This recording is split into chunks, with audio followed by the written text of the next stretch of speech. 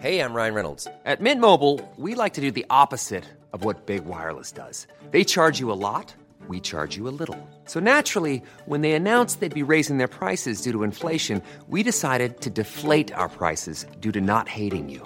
That's right. We're cutting the price of Mint Unlimited from $30 a month to just $15 a month. Give it a try at mintmobile.com/switch. $45 up front for 3 months plus taxes and fees. Promo rate for new customers for limited time. Unlimited more than 40 gigabytes per month. Slows full terms at mintmobile.com. Planning for your next trip? Elevate your travel style with Quince. Quince has all the jet-setting essentials you'll want for your next getaway, like European linen, premium luggage options, buttery soft Italian leather bags, and so much more. And is all priced at 50 to 80% less than similar brands. Plus, Quince only works with factories that use safe and ethical manufacturing practices. Pack your bags with high-quality essentials you'll be wearing for vacations to come with Quince. Go to quince.com/pack for free shipping and 365-day returns.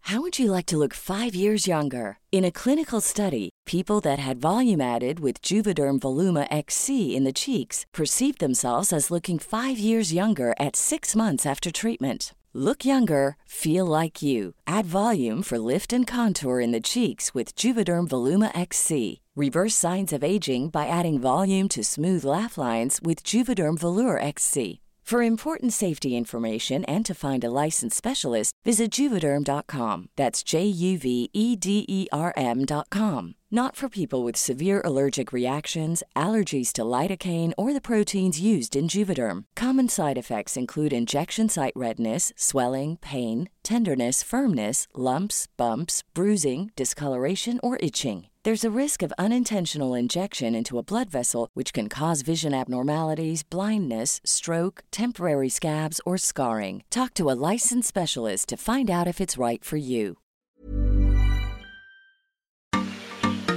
You're listening to The Contest and Me, a podcast from the Eurotrip.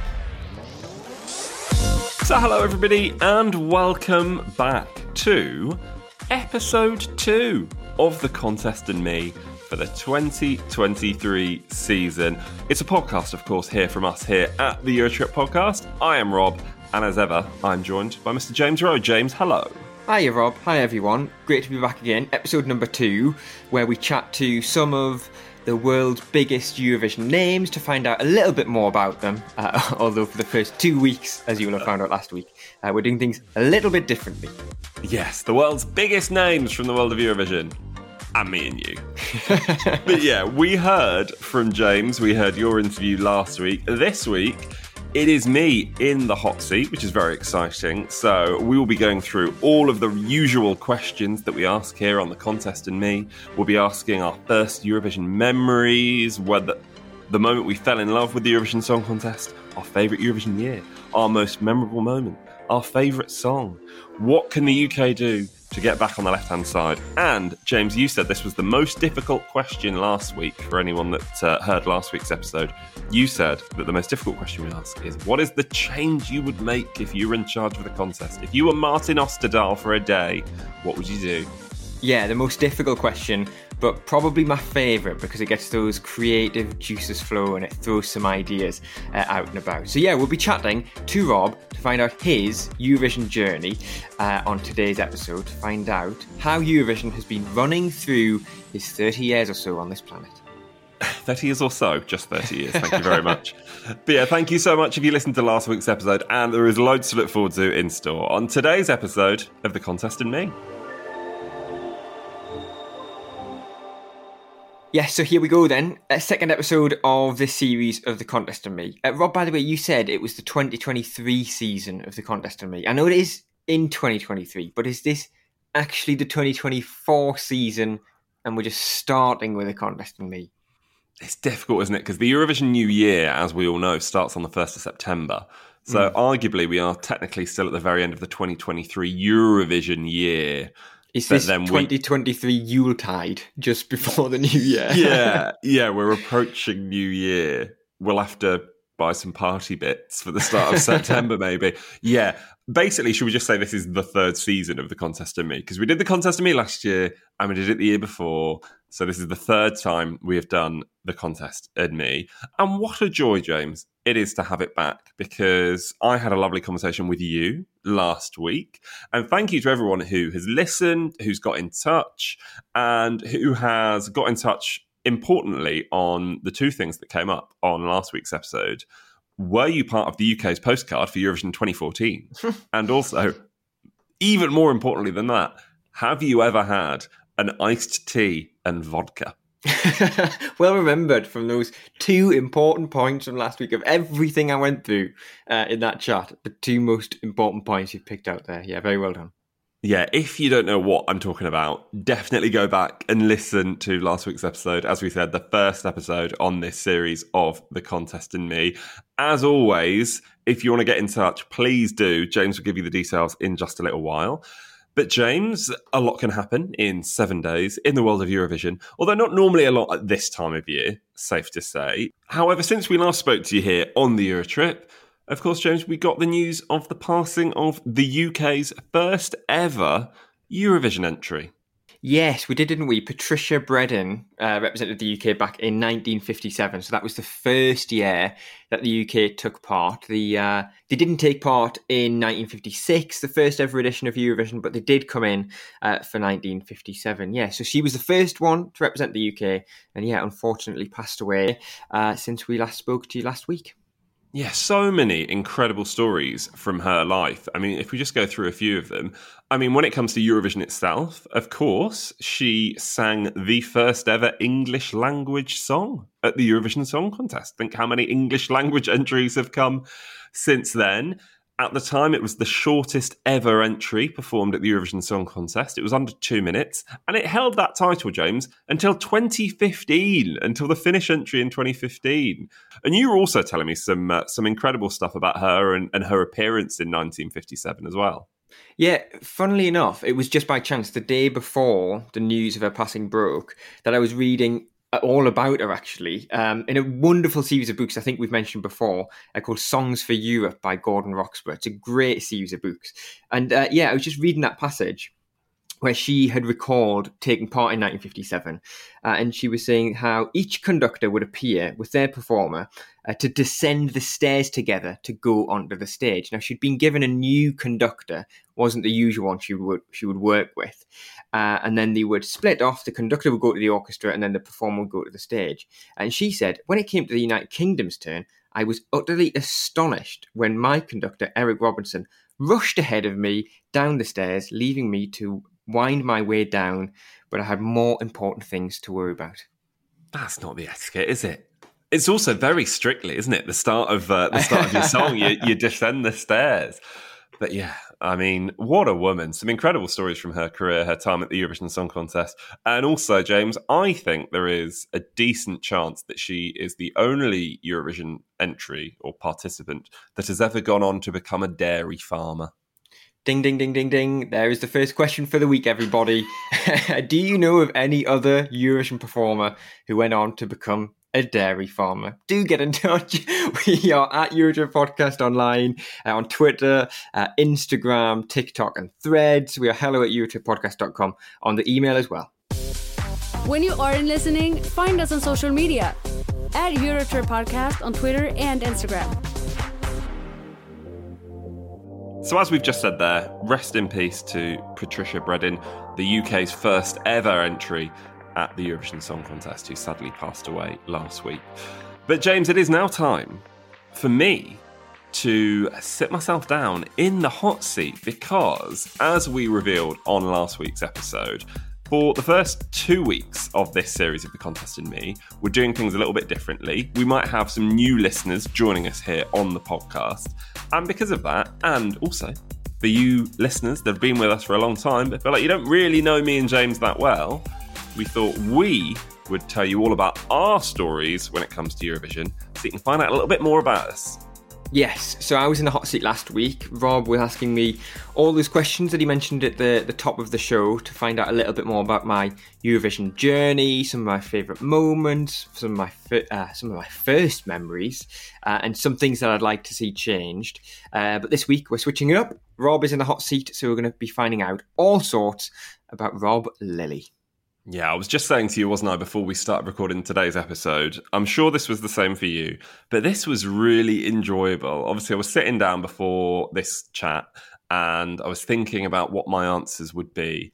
And it was quite therapeutic. It was quite nice just going back, thinking about it, thinking about the role that Eurovision has played in my life, because you don't often get the chance to just stop and think. So I've really enjoyed this and really looking forward to this conversation. Well, I think we should get to it. So, this is what happened when I caught up with Rob Lilley for The Contest and Me. You're listening to The Euro Trip. Your favourite Eurovision podcast. When you aren't listening, find us on social media. At Eurotrip Podcast on Twitter and Instagram. Warming you up for the Eurovision Song Contest. So, Rob Lilley, welcome to The Contest and Me. What an absolute pleasure. I've plonked myself down in a hot seat. I'm ready to go. But what an absolute joy. Thank you very much. Great to have you here. I'm sure you're a long-time listener to the podcast. Just one or two. Yeah, plenty of great questions, as we've already mentioned, to come. But let's start with this year, 2023, the contest in Liverpool. Give us your thoughts about the first edition of Eurovision to be hosted in the UK for 25 years. Yeah, first edition of the Eurovision Song Contest to be... I was actually going to make myself younger then. I was going to say to be hosted in the UK in my lifetime. Not true at all. Was 5 years old when the contest was held in Birmingham in 1998. Yeah, I mean, what a time. I mean, you know this because as everyone listening to this will know who's a long-time listener of the podcast, they'll know that we shared our experience of Liverpool 2023. But what an absolute pleasure it was to be there.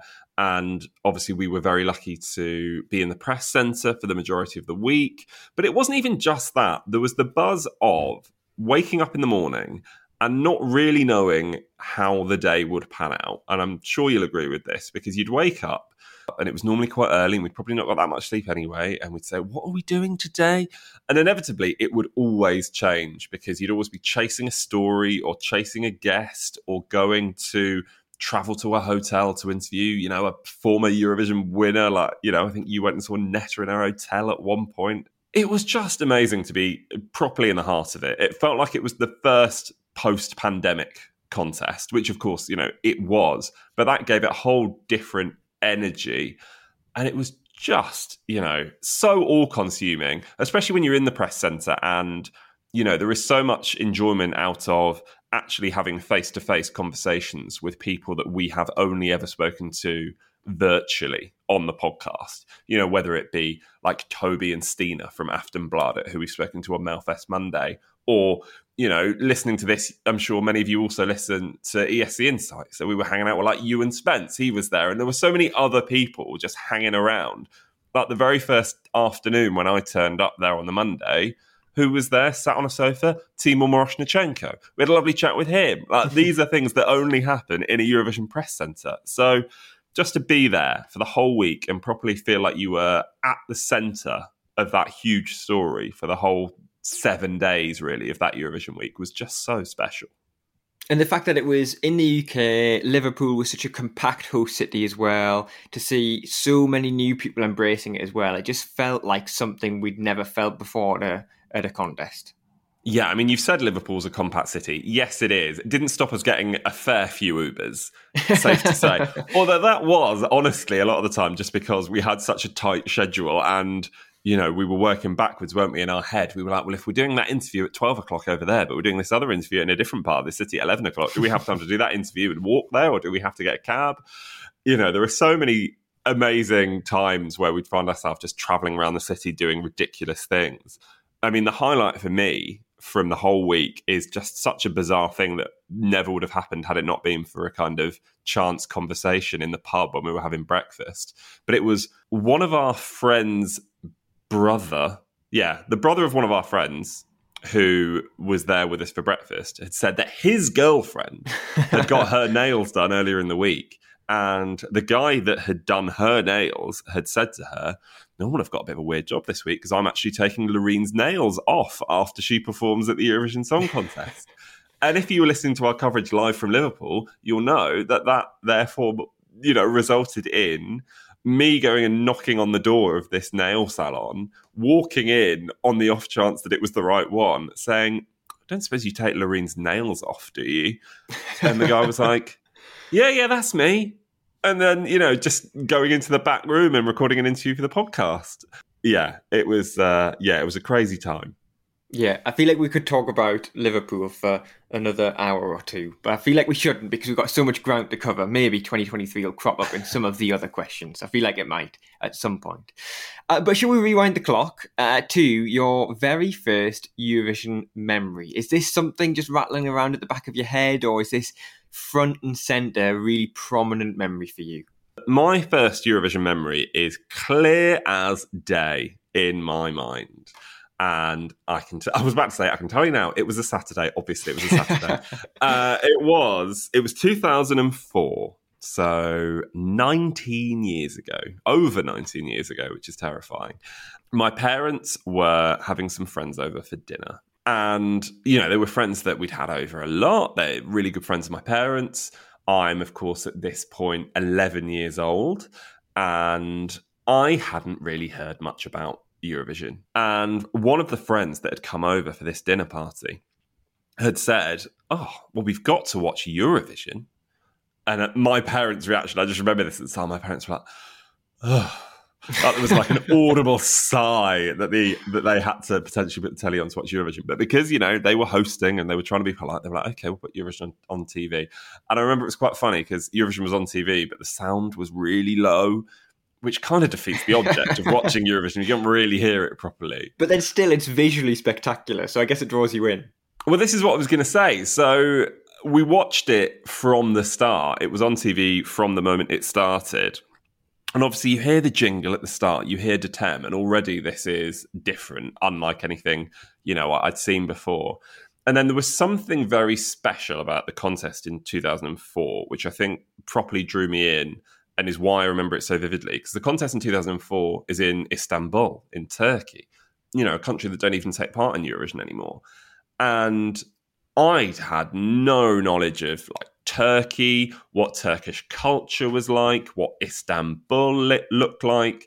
And there is the opening sequence of 2004 where the whole idea is you're in like a helicopter and you're flying over the city and, you're going over I think it's the Bosphorus River in Istanbul, and you see like the minarets and all the incredible buildings and architecture. And it just looks so visually different to anything I'd ever seen. And then suddenly you're inside the arena and it looks like the biggest arena. I don't know how they managed to do it with the camera shot, but it made the arena look like it had about 200,000 people in it. It did, didn't it? It looked enormous somehow. It was absolutely huge. And then, of course, Sertab Erener then comes on stage. She performs her winning entry from the year before. And from that point onwards, I was like, this is pretty cool, I think. I'd like to know more about this. But then, as we'll get on to, the first moment I fell in love then comes a bit later on. So obviously didn't fully kind of deep dive into Eurovision from that point, but it was at least on my radar from 2004. It's funny that it sticks in your mind as well. That's definitely the first time you ever saw it, and it still drew you in even though you didn't hear anything. And some of it was to do with that new culture thing, because I guess that's what Eurovision is about a lot of the time, finding out about new countries and new cultures and new languages as well.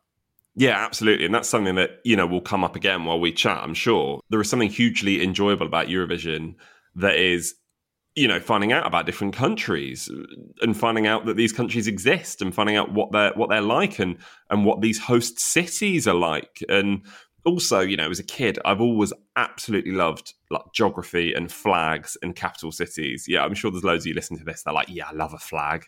I love a capital city quiz. And I'm exactly the same. And I love a big event, like a big sporting event. I love the Olympic Games. I love the World Cup, like whether it's the Women's World Cup, the Football World Cup, whatever. Like I love a big sporting event. And Eurovision was kind of that, but on another level for me. Yeah, I'm sure as soon as you said, I love a flag, I love my geography, everybody else at home's going, me too, I'm one of them. Shall we do the moment you fell in love with Eurovision then? So you were 11 years old, you were watching the contest when it was in Turkey. At what point does it become a bit more on your radar and you're sort of realising that Eurovision is for you? I'm going to do a bit of a you here, because this is a bit like what you did last week, where you kind of take us to that moment from your first memory. So obviously, as you said, first memory is 2004. 2005, I don't have any recollection of watching at the time. 2006, I can kind of remember some bits. But again, I think, to be honest, it was probably like news footage of the winner. You know, we all know who the winner was in 2006. Obviously, it's Lordi. So obviously, the news channels are going mad for that. And that, again, is another kind of nugget in my mind that almost helps get me to the point at which I fall in love, because it kind of reminded me, Eurovision's quite fun, having seen Lordi. And I think, actually, now I'm remembering this, and this is only kind of coming into my mind while we're talking, I think I do remember turning on the TV and the credits were rolling and Lordi were doing their like reprise, but I hadn't seen any of the rest of the show. And I think a bit like you, when you said this during our chat last week, you were almost a little bit mad that you'd missed it, that you didn't know that you would be mad that you'd missed it because you didn't know that you actually cared. So then the year that I remember actively falling in love and watching the whole show for the very first time live would have been 2007. So this is the contest in Helsinki. And I can remember so many things of this contest. Like, I can remember the names of the hosts like that. Like, if you said, who hosted Eurovision in 2007, I could say it was Mirko Lippi-Lampi and Jana Pelkonen. I can tell you that already. Some great names, by the way. Brilliant names. Mirko Lippi-Lampi, by the way, I've tried to get him on the podcast so many times just because I want to meet the man who hosted the first Eurovision that I remember falling in love with, because he's got the best name ever. You know, I can remember that opening sequence where you've got Lordi going through the like Arctic tundra in Rovaniemi, and then, you know, they obviously burst on stage. I remember 2007 as well, for the longest semi-final ever. I think it's the longest semi-final in Eurovision history. And I think I remember watching some of that, but not in full. I think there were like 29 songs. 28, wasn't there? Yeah. There were more songs in the semi-final in 2007 than were in the final, which is hilarious, because that was the last year of one semi-final. But yeah, there were so many things that I can remember. And I remember kind of what was happening in the world at that point in terms of, and I remember what was happening in terms of like where my parents were, because my parents, it was a lovely sunny day and it was one of those really light evenings. So my parents were in the garden and they were doing some gardening. So I was left to my own devices and I was like, wow, if I've got control of the telly, why don't I watch Eurovision in full? And I like remember like shouting out the kitchen window to my parents in the garden, being like, the UK are on now. Or like, you know, oh, you should see Ukraine. Like, there's so much like glitter and silver, and like they're called like Berka Serduchka, and this song's incredible. You know, there are so many things about the 2007 contest that just are so vivid in my mind. You know, that is the year we got to see Berka Serduchka on the Eurovision stage for the first time. Melitva, that winning song from Serbia.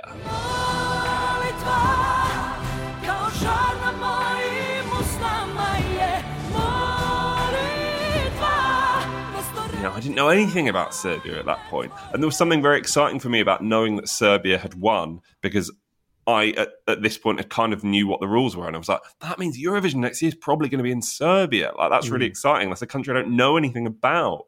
There were so many things that I just remember. So, you know, from that point onwards, I was a absolutely categoric, fully signed up member of the Eurovision fan club.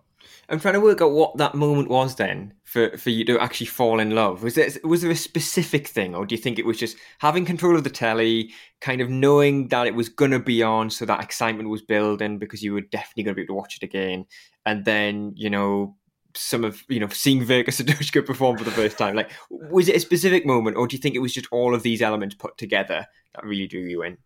There were some specific songs that I really, really remember, and they helped kind of solidify 2007 as me genuinely being in love with this thing.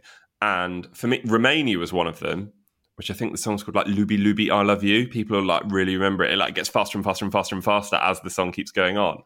And James, I'm going to keep talking because at this point I'd like you to get the running order up for Eurovision 2007 if you possibly can. Because I think I'm right in saying, I mean, we can almost pinpoint the moment that I fall in love with the Eurovision Song Contest to the minute. If we knew when the broadcast started, we could say like it happened at 9:47 p.m. on Saturday, the whatever it was of May in 2007. Am I right in thinking, you might tell me I'm completely wrong, am I right in thinking that Scooch for the UK and then Berka Stuchka for Ukraine were like one after the other? Or they were like super close? Yes, absolutely. Yeah, absolutely right. Yeah, so remarkably, actually, so 17th in the running order was Serbia, who went on to win. Ukraine were then 18th, so Verka Serduchka, and then 19th was Scooch. So yeah, the three of those actually were all back-to-back later on in the running order. So there you are. So that was the moment. If we pinpoint the minute. At whatever time that was on that Saturday evening, I fell in love with the Eurovision Song Contest between songs 17, 18 and 19 of Eurovision 2007. Let's do your favourite Eurovision year. Now, this can, as we say, be for any reason, whatever you want. It could be that you were there, or it could be for a certain contest that you loved watching on TV. What do you think it is for you? Can I surprise you? And I'll say a year. This isn't my favourite year, but this made the shortlist. And I'm going to say this year, and you're going to be shocked, I promise. Okay. 2022. 22. Oh, last year. Okay. Yeah. I can. Well, yeah. Interesting. If people were listening to us last year, they might be thinking that is a bit peculiar. But obviously, for you, I guess for other reasons. Yeah. So 2022 is one of my favourite ever Eurovision years because it's the first year that I covered Eurovision as a journalist. And obviously it was the same for you as well. It was the first year that we were on location at Eurovision for the podcast. And there was just something incredible about that moment where you get your accreditation and you walk into the press centre and you're like, I want to be like, I want to say, oh, you've made it. I mean, I don't know what you've made exactly. Like, it's not this like incredible thing. You can apply for accreditation and you get it. But there was something about being there that was amazing. And also, favourite isn't the word, but I'll never forget 2022. Whether it's us in the embassy watching Sam Ryder perform in Milan and then the point at which you realise your bag's been nicked. Like, we'll never forget that. I'll never forget sitting on the floor of the metro station in Milan with you, looking at my phone going, wow, there's only one bus we can get, James, and it gets us back to Turin at, what time? 5 a.m. Well, I will never forget those moments. So, favourite maybe isn't the right word, but 2022 is a year that will always stay with me. Very, very quick mention for 2021 as well. So the year before, the first year that we covered Eurovision here on the podcast. Of course, we were doing it virtually at the time. But my favourite Eurovision year, and I don't think you could have got this in an hour and a half of guessing. Is it like everyone else 2016? It's not 2016, I promise. Can you imagine? It's 2003. Oh, wow. Okay, so a contest that you hadn't even watched live. Yeah, so it's a contest that I came to retrospectively once I knew that Eurovision was a thing that I wanted to get myself properly involved in. And the reason I love 2003 so much kind of comes back to something we were saying a little bit earlier, which is it's an opportunity for you to discover countries that you didn't really know anything about. So 2003 was hosted in Riga, in Latvia. I didn't know anything about the Baltic nations at this point. So that was really exciting to kind of find out more about Latvia and see, Riga in the postcards. I can remember in the opening sort of sequence, if you will, Elton John came on, and I think he was talking live from, I think it was the AIDS ball in Vienna, but he was talking to the hosts. Reinars Kaupers was one of the hosts, who of course was the lead singer of Brainstorm, who represented Latvia in 2000, and Marianne was with him. She'd won Eurovision for Latvia the year before. They had brilliant chemistry between the two of them. The stage looked massive. Like, it was so kitsch and camp, but huge. Like, it was like glittery, like yellows and oranges. But then there are so many storylines from 2003 that make it so memorable and do make it my favourite year. I mean, the obvious one, of course, is the UK, our first ever Nul Point with Gemini, who me and you had the pleasure, if that's the right word, of seeing perform live at the Euro Club this year. I missed them. I didn't even go You that didn't night. come that night? No, because I'd been up at about 4 o'clock in the morning to do some other bits and bobs, and I was knackered, so I didn't even see them. I'm gutted. Of course. Now, that was the hilarious contrast for anyone that was in the Euro Club on the Friday night, I think this was. So this is when we're all kind of looking at our phones waiting for the running order as well at the time. So this was Liverpool, final. By the way, wasn't it? Early this year. Yeah, sorry, this was in Liverpool. And this is the first time that Gemini had performed Crybaby, I think, since Eurovision 2003. But you had this hilarious situation where, because in the Euro Club in Liverpool, you had 2 separate rooms and 2 separate stages. In one room, you had Gemini, and in the other room, performing at exactly the same time, I think I'm right in saying this, you had Cornelia Jacobs, which is 2 very, very different artists. But anyway, that's got me sidetracked from why 2003 is my favourite year. So yeah, there are so many stories in there, like Gemini, for example, and Nilpah for the UK. But there are so many brilliant, brilliant songs from 2003, and I think it is the songs that do it for me. So we've got Dime by Beth for Spain. That's an incredible song. Mickey Joe Hart, someone we've spoken about so many times here on the podcast. He's been on the podcast. Belgium sang in a made-up language in 2003 and very nearly won the thing. And then maybe there is a full circle moment in, of course, Turkey then win the contest that year with Sertab Erener. And then that is then the contest that I first remember watching. So maybe there is something for me in that full circle moment, which is why I really do love 2003. I'm surprised you said 2003 being your favourite, and you didn't even mention the sort of plasticine-looking graphics either. Yeah, the plasticine animals. Were they snails? I don't even know what they were. I forgot about them. I can't remember what they were. I don't know. Yeah, I don't know. A unique presentation style at least. Anyway. Okay, so from your favourite Eurovision year, shall we do your most memorable Eurovision moment? Again, it can be something that happened to you in person, or it could be something that you saw on TV during a certain contest, just something that really stands out whenever somebody says the word Eurovision to you. Well, your most memorable moment last week, again, not to be a spoiler for anyone that's not listened to it yet, but it is a memorable moment that many, many people will have, of course, which was, seeing Eurovision live for the very first time. So I think for you, that was in Lisbon, wasn't it, in 2018? For me, my first Eurovision in person was 2015, as I've already mentioned last week. But that's not my most memorable moment. I'm going to do, again, like a short list very, very briefly, and I promise it will be brief. Just some honourable mentions, absolutely, go for it. Honourable mention, and I'm not sure if this counts, because this is a memorable moment for me that wasn't actually at Eurovision, it was before Eurovision. Do you remember Making Your Mind Up, the UK national selection in 2007? Do you remember what happened? Was that where they announced both the winners? Where they both announced the winners, yeah, that's the one. Terry Wogan announces Cindy, and Fern Cotton announces Scooch, and they both shout them at the same time, but because Terry Wogan's louder than Fern Cotton, everyone thinks Cindy's won. And tonight, I can reveal the act that will represent the United Kingdom of Great Britain and Northern Ireland on May the 12th at Helsinki will be Cindy!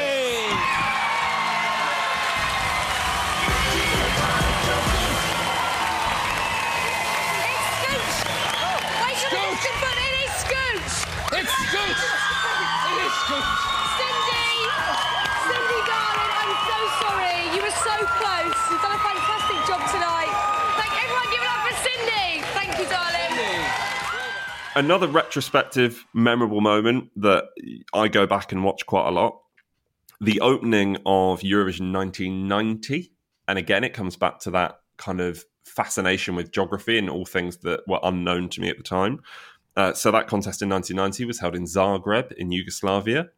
Didn't know anything about, at that point, Yugoslavia, obviously now the capital of Croatia, and have since kind of read loads about, the conflict in the Balkans and the war that took place there, and kind of the role that Eurovision plays in that conflict as well is quite fascinating, because that was kind of just before the breakup of Yugoslavia starts.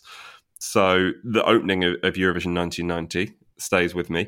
Clearly, I love an opening, by the way, because my most memorable moment is also an opening sequence of a Eurovision Song Contest. I think I know what this is going to be, because I'm sure you've mentioned this before. I'll not ruin it just in case I'm wrong, but yeah, go for it. I think you know exactly which one it is. And I think I mentioned it when we were chatting to someone, or I was chatting to someone on the Contest and Me last year. So my most memorable Eurovision moment of all time is the opening of Eurovision 2000. Finland, Latvia, Turkey, Ireland, Austria.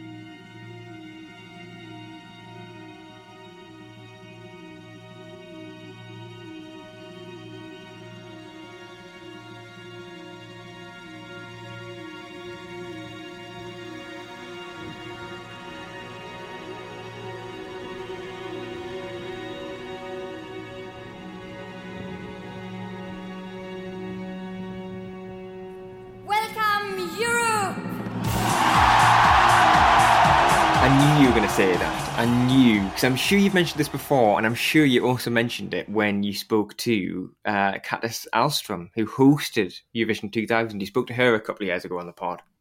Yeah, no, you're right, actually. Yeah, I remember that now. Yeah, she, in that interview, I remember she told me that she whacked her head and gave herself quite severe concussion just before the grand final when she was rehearsing in the bowels of the arena, I think, the night before. But yeah, there is something special about the opening for Eurovision 2000 because, of course, we're at the turn of the millennium. It's in Sweden. And because it's in Sweden and they're quite high tech and, you know, everything's quite slick and runs really well, I just remember it feeling so futuristic and so exciting. And it was the way that it builds, you know, you have that voiceover, the female voice announcing the names of the countries, of course, you know, we've just heard that. And then there is that ultimate climax where you go into the arena, there is a single spotlight on the stage with the young girl who literally is stood in silence, and then she just breaks silence and just shouts, "Welcome Europe," and then the whole arena goes mad. Like, I've got my hairs are on end of my arm now thinking about it. I've got like goosebumps thinking about it. Like, yeah, it just hits different. It does, and as soon as you see that as well, it's very what Melfest is still to this day, isn't it? Where, you know, you get to see that arena for the first time and the audience is full of families who are just there for the same thing. It's just that feeling of euphoria, isn't it? Because you know what's about to come. That was an unexpected pun, I assume. You saying it was a feeling of euphoria. It wasn't deliberate. But yeah, I mean, I don't know what could top that, to be honest, for me. You know, that happened 23 years ago. I wasn't even watching live at the time. I was only 7 when that happened. But, you know, that still hits different for me every time I watch it. Well, given we've had so many moments from before you actually watched Eurovision live, we then move on to favourite Eurovision song. Is that something else, like before you were born, perhaps? What we're going to go for here? Yeah, James, let me take you back to the 1956 Eurovision. No. Again, there are a few here that obviously come to mind. And yes, James, some of them are not before I was born, but I wasn't very old. So, Velvet Amigo, Spain, 1995 is really, really good. I really love that. I feel like it's so powerful.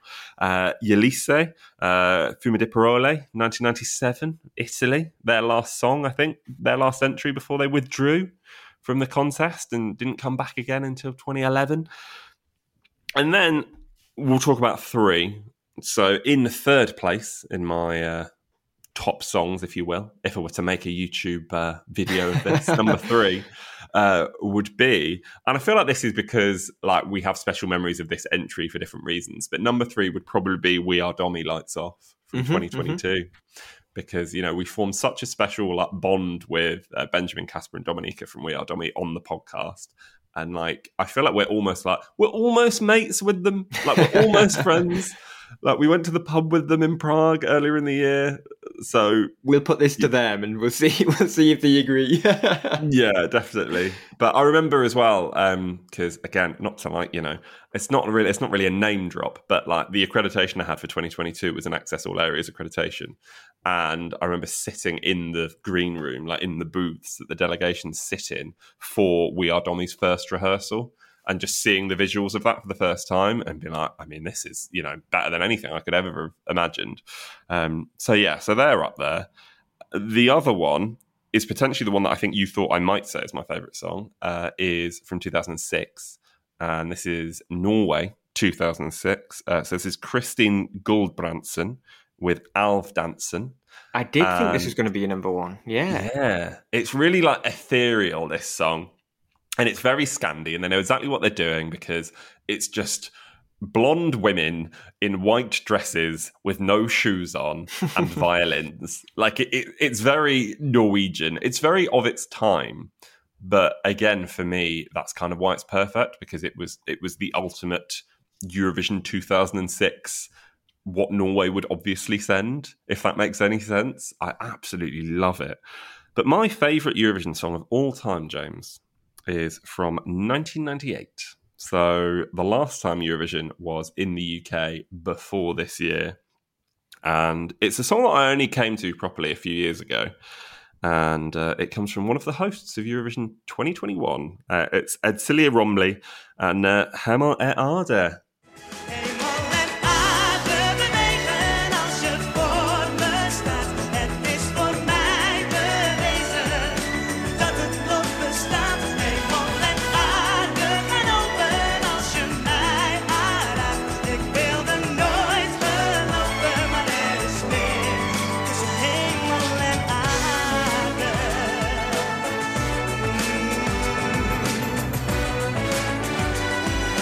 Well, I was not expecting that. Where did that come from? I absolutely adore that song. From the first bars of that song, it's going to be an absolute banger. And it is the epitome for me of a Eurovision song that is all killer, no filler. Like, every moment of that song deserves to be there. You're not like waiting for the verse to end so you can get to the hooky chorus. It is brilliant.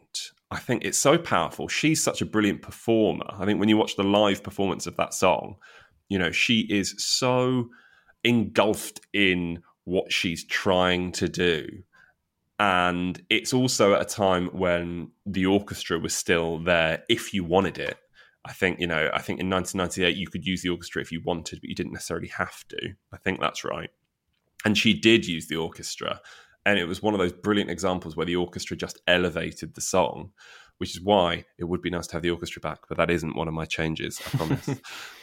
But yeah, it was just kind of perfect. And yeah, I mean, I don't want to say the Netherlands were robbed in 1998, but and we got obviously a hugely iconic winner that year anyway. But yeah, Edsilia Romley, she should have been holding that Eurovision trophy in '98 in Birmingham. Yeah, so she came fourth in the end, didn't she? So yeah, a pretty decent result. But how did you get to that song? Like, how did you come across it, and how did it end up as your number one? I think I discovered it in the same way that I think many people listening to this will discover Eurovision songs from contests that they potentially didn't watch at the time. Just love a recap video. You just stick on a random year, just type it into YouTube. Clearly, I'd done Eurovision 1998 recap. I'd watched a lot of that contest anyway because, knowing that was the last time Eurovision had been in the UK, obviously before this year, I'd wanted to see what we'd done and what the contest was like in Birmingham. And then I'd obviously got intrigued about what songs were performed that year. You've got like Guido Horn for Germany that year, which was a mad song. And then, I was doing a bit more research. I listened to the full recap, and that song, as well as Imani, I should say, as well for the UK that year, those songs just really stand out, but the Netherlands especially. Yeah, it's worth going back to one of our episodes we did last autumn as part of our first Rewind series. So Rewind 1998, go back and listen to that. We sort of do a bit of a deep dive all about the contest in Birmingham with some of the people that were there. Definitely worth your time going back to listen to that. Right then, Rob, we've done some of your favourite stuff and your memories and that sort of thing. But let's look ahead. We need to talk about the UK, as we do at this point, and we need to talk about how the UK get themselves back to the left-hand side of the leaderboard. In your little notebook of ideas and stuff like that, what is written on the page entitled UK? So I've written down 4 words for what the UK could do. Bring back Engelbert Humperdinck. Bring back Engelbert. Yeah, no, that is 4 words. It's weirdly not that. So the 4 words I've written down for what the UK could do to improve their fortunes and return to the left-hand side are send rock or folk. That's what I've written. Oh, okay. Because I love pop music as much as the next person. I would argue probably more than the next person. I love like a dirty banger. Like I love it. Like I was a big fan of our entry in 2023 with May Muller. Really like the song. Still listen to it now. Big fan of kind of all of the big like pop-tastic songs we've sent in the past. But we've sent pop a lot recently. And, not even just recently. We've sent pop a lot for decades, it feels like now. Maybe, you joked about Engelbert, but that's probably the last time we didn't send anything that was categorically pop music. But for me, we just try something different. Let's send a different genre. We saw this year, and this is where I got the idea from, we saw this year in Melodifestivalen that a rock band almost got the ticket to represent Sweden. I mean, they didn't almost, because of course Loreen ran away with it in the end, but they still finished 3rd. I'm talking about Smash Into Pieces and their entry for Sweden this year. I think we should send something like that. I think there are so many brilliant British like rock pop bands, so we don't need to go like too far away from the genre that we've been sending previously. But if you think about like Bring Me the Horizon, for example, or somebody like that, let's just send something a little bit different. And people know Britain for rock music. People know the UK for that genre. So let's do it. And then I just had a thought at the end. I was like, folk, maybe. Because again, there's some brilliant folk music in the UK. It's probably not a genre that we've seen do particularly well at Eurovision. So, that might be a bit of an ask. But I remember going to watch Eurovision You Decide, which I think it was called at the time. So it was the first one we had in 2016. So it was when we sent Joe and Jake eventually. And I think that year there was a duo called Darlene, I think. And they had a really, really good song. And I think they were my favourites going into the selection. And again, I just liked it because it was a bit different. It was 2 girls, 2 guitars. That was all it was. And it doesn't necessarily need to be more difficult than that to do well at Eurovision. And maybe sometimes we potentially overthink it slightly.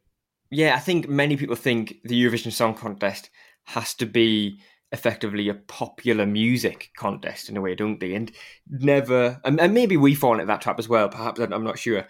But then sometimes you have to give yourself that opportunity to think outside of the box and go, oh, well, what if we sent rock or folk or something in the Welsh language? I'm sure somebody on the Contest and Me suggested that in the past. I think Steve Rosenberg, the BBC's Russia editor.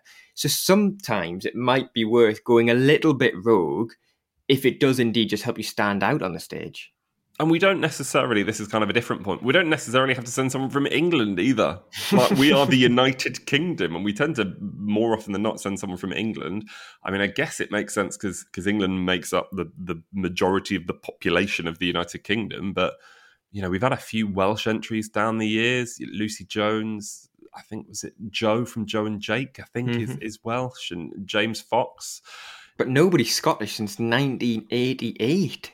Is that not the mad statistic? Exactly. So since Scott Fitzgerald, was he not the last Scot that we sent to the Eurovision Song Contest? So, let's branch out a little bit. A Scottish rock band. There you go. That's what I want next year.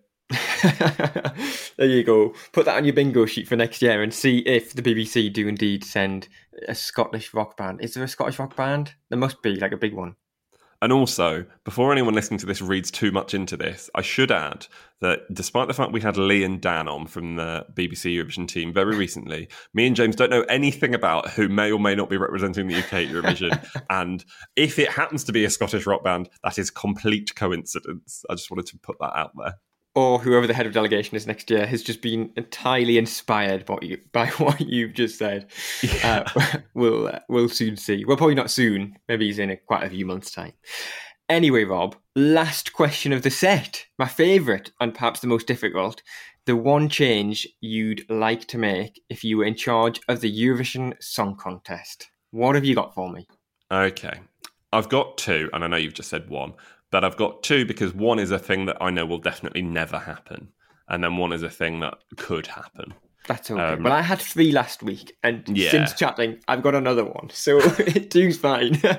So my like fantasy thing that will never happen and could never happen, but would properly make it a song contest. Anonymise the countries. I don't know how you could ever possibly do it, but if you didn't know which country had submitted which song, and it would, ruin the whole joy of selection season and the pre-parties and all of it. But if you didn't know what country had sent what song, I mean, think what we could end up with. Like, it probably would end all neighbour voting or voting for somebody because you love them as an artist and love them before Eurovision or any of that stuff. It would get rid of all of the additional political nonsense that sometimes comes up. But it will never happen. I was going to say, it's entirely unrealistic. But yeah, as an idea, it would be great just to see how that would play out, wouldn't it? Absolutely. So yeah, I would say love to see it. I wouldn't love to see it. It's just an idea.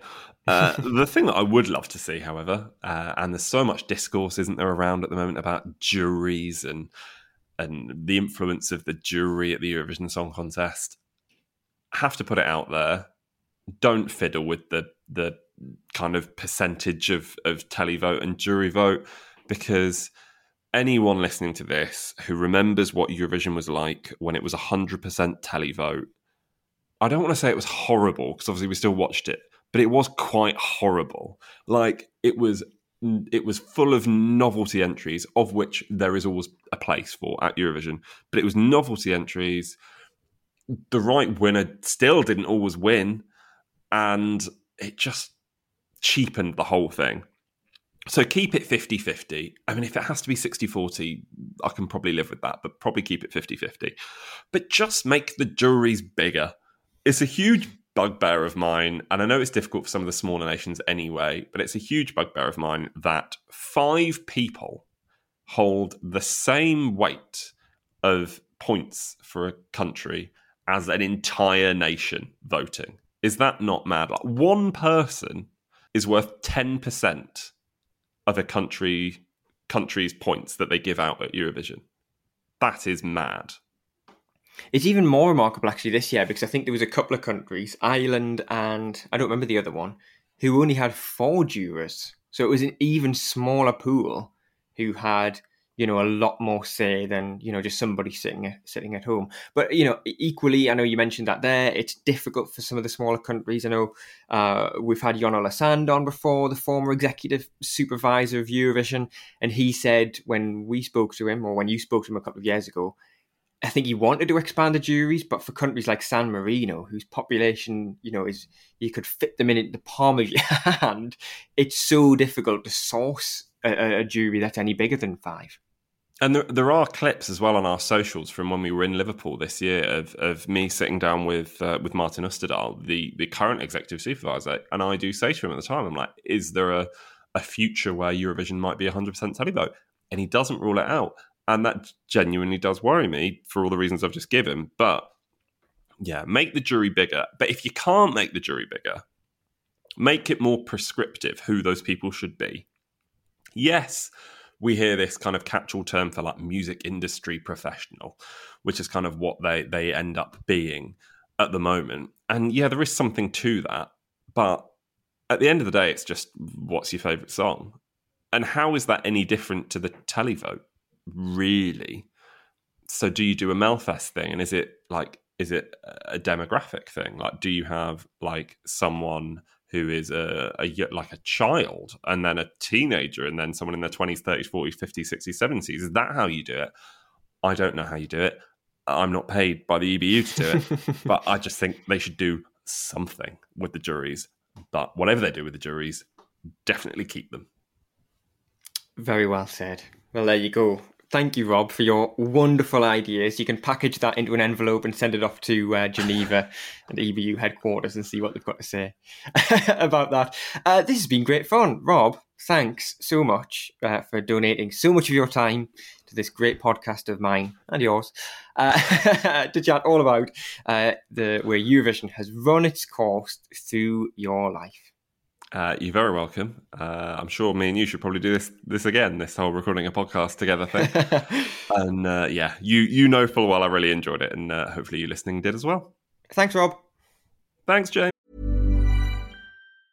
Hey, it's Danny Pellegrino from Everything Iconic. Ready to upgrade your style game without blowing your budget? Check out Quince. They've got all the good stuff, shirts and polos, activewear, and fine leather goods, all at 50 to 80% less than other high-end brands. And the best part? They're all about safe, ethical, and responsible manufacturing.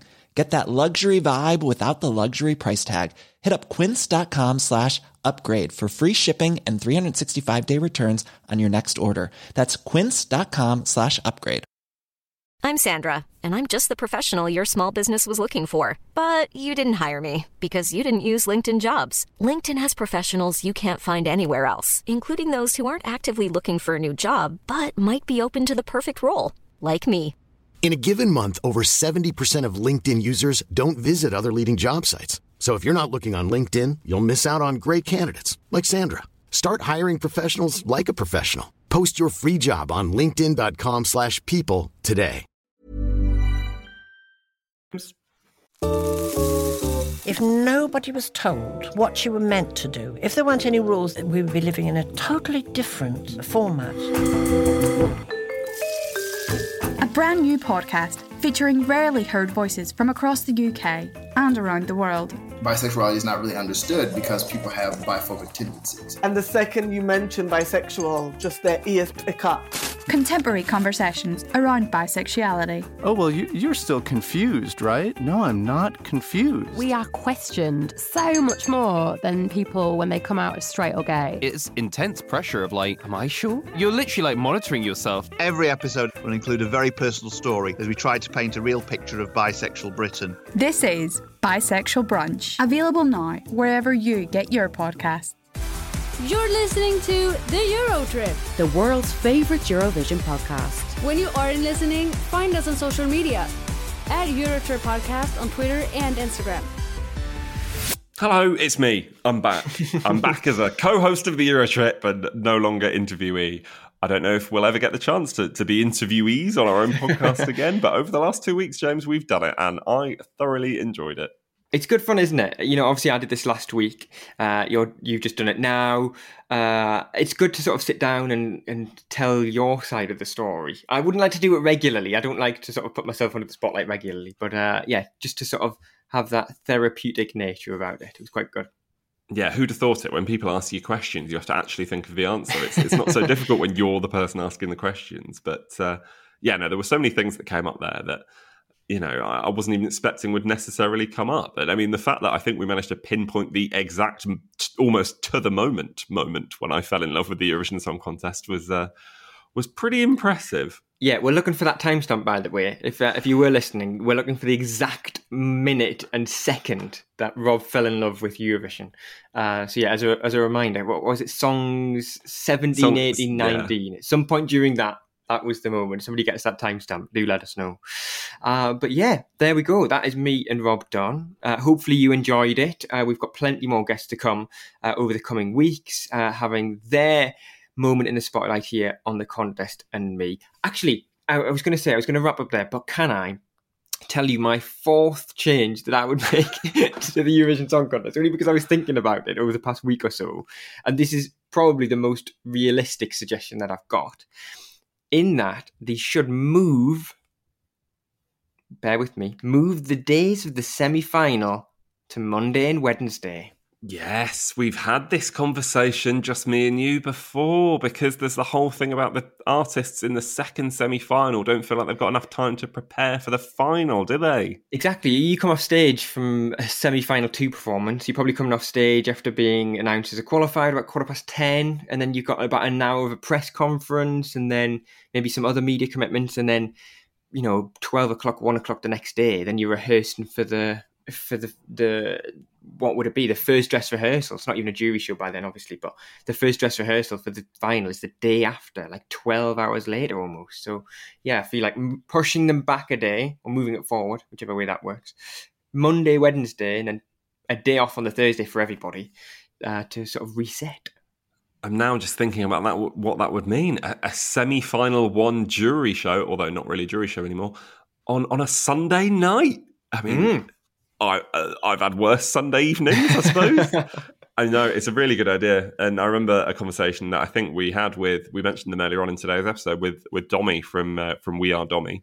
And, she was saying how difficult it was for her voice. And I think, watching that performance, you will understandably recognise that her vocals in that second semi-final were better than her vocals in the grand final, because, of course, they closed the second semi-final and then opened the grand final. It's not a lot of time to give your voice a rest. So, no, good idea. There you go. Keep your ideas coming in as well, and any other thoughts and suggestions and questions and ideas, anything you've got for us. We love it when you get in touch. We're online at Eurotrip Podcast on Twitter, Instagram, TikTok and Threads. We're also on the email as well, hello@eurotrippodcast.com.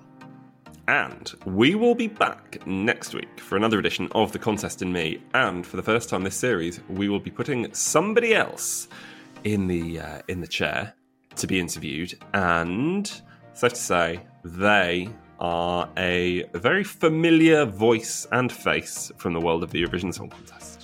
Indeed they are. So make sure you tune in next week in 7 days' time for that brand new episode. In the meantime, as well, make sure you subscribe, leave us a review and rate us 5 stars. From me, James, it's goodbye. And from me, Rob, it's goodbye.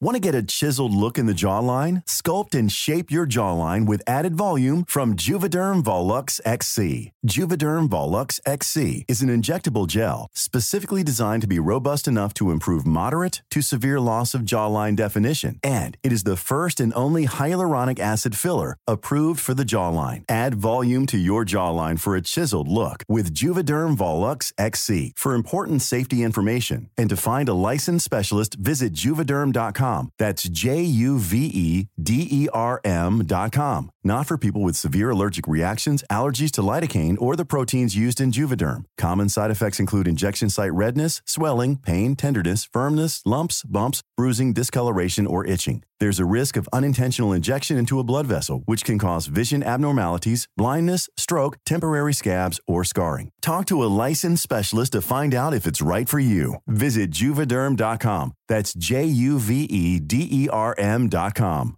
Even when we're on a budget, we still deserve nice things. Quince is a place to scoop up stunning high-end goods for 50 to 80% less than similar brands. They have buttery soft cashmere sweaters starting at $50, luxurious Italian leather bags, and so much more. Plus, Quince only works with factories that use safe, ethical, and responsible manufacturing. Get the high-end goods you'll love without the high price tag with Quince. Go to quince.com/style for free shipping and 365-day returns.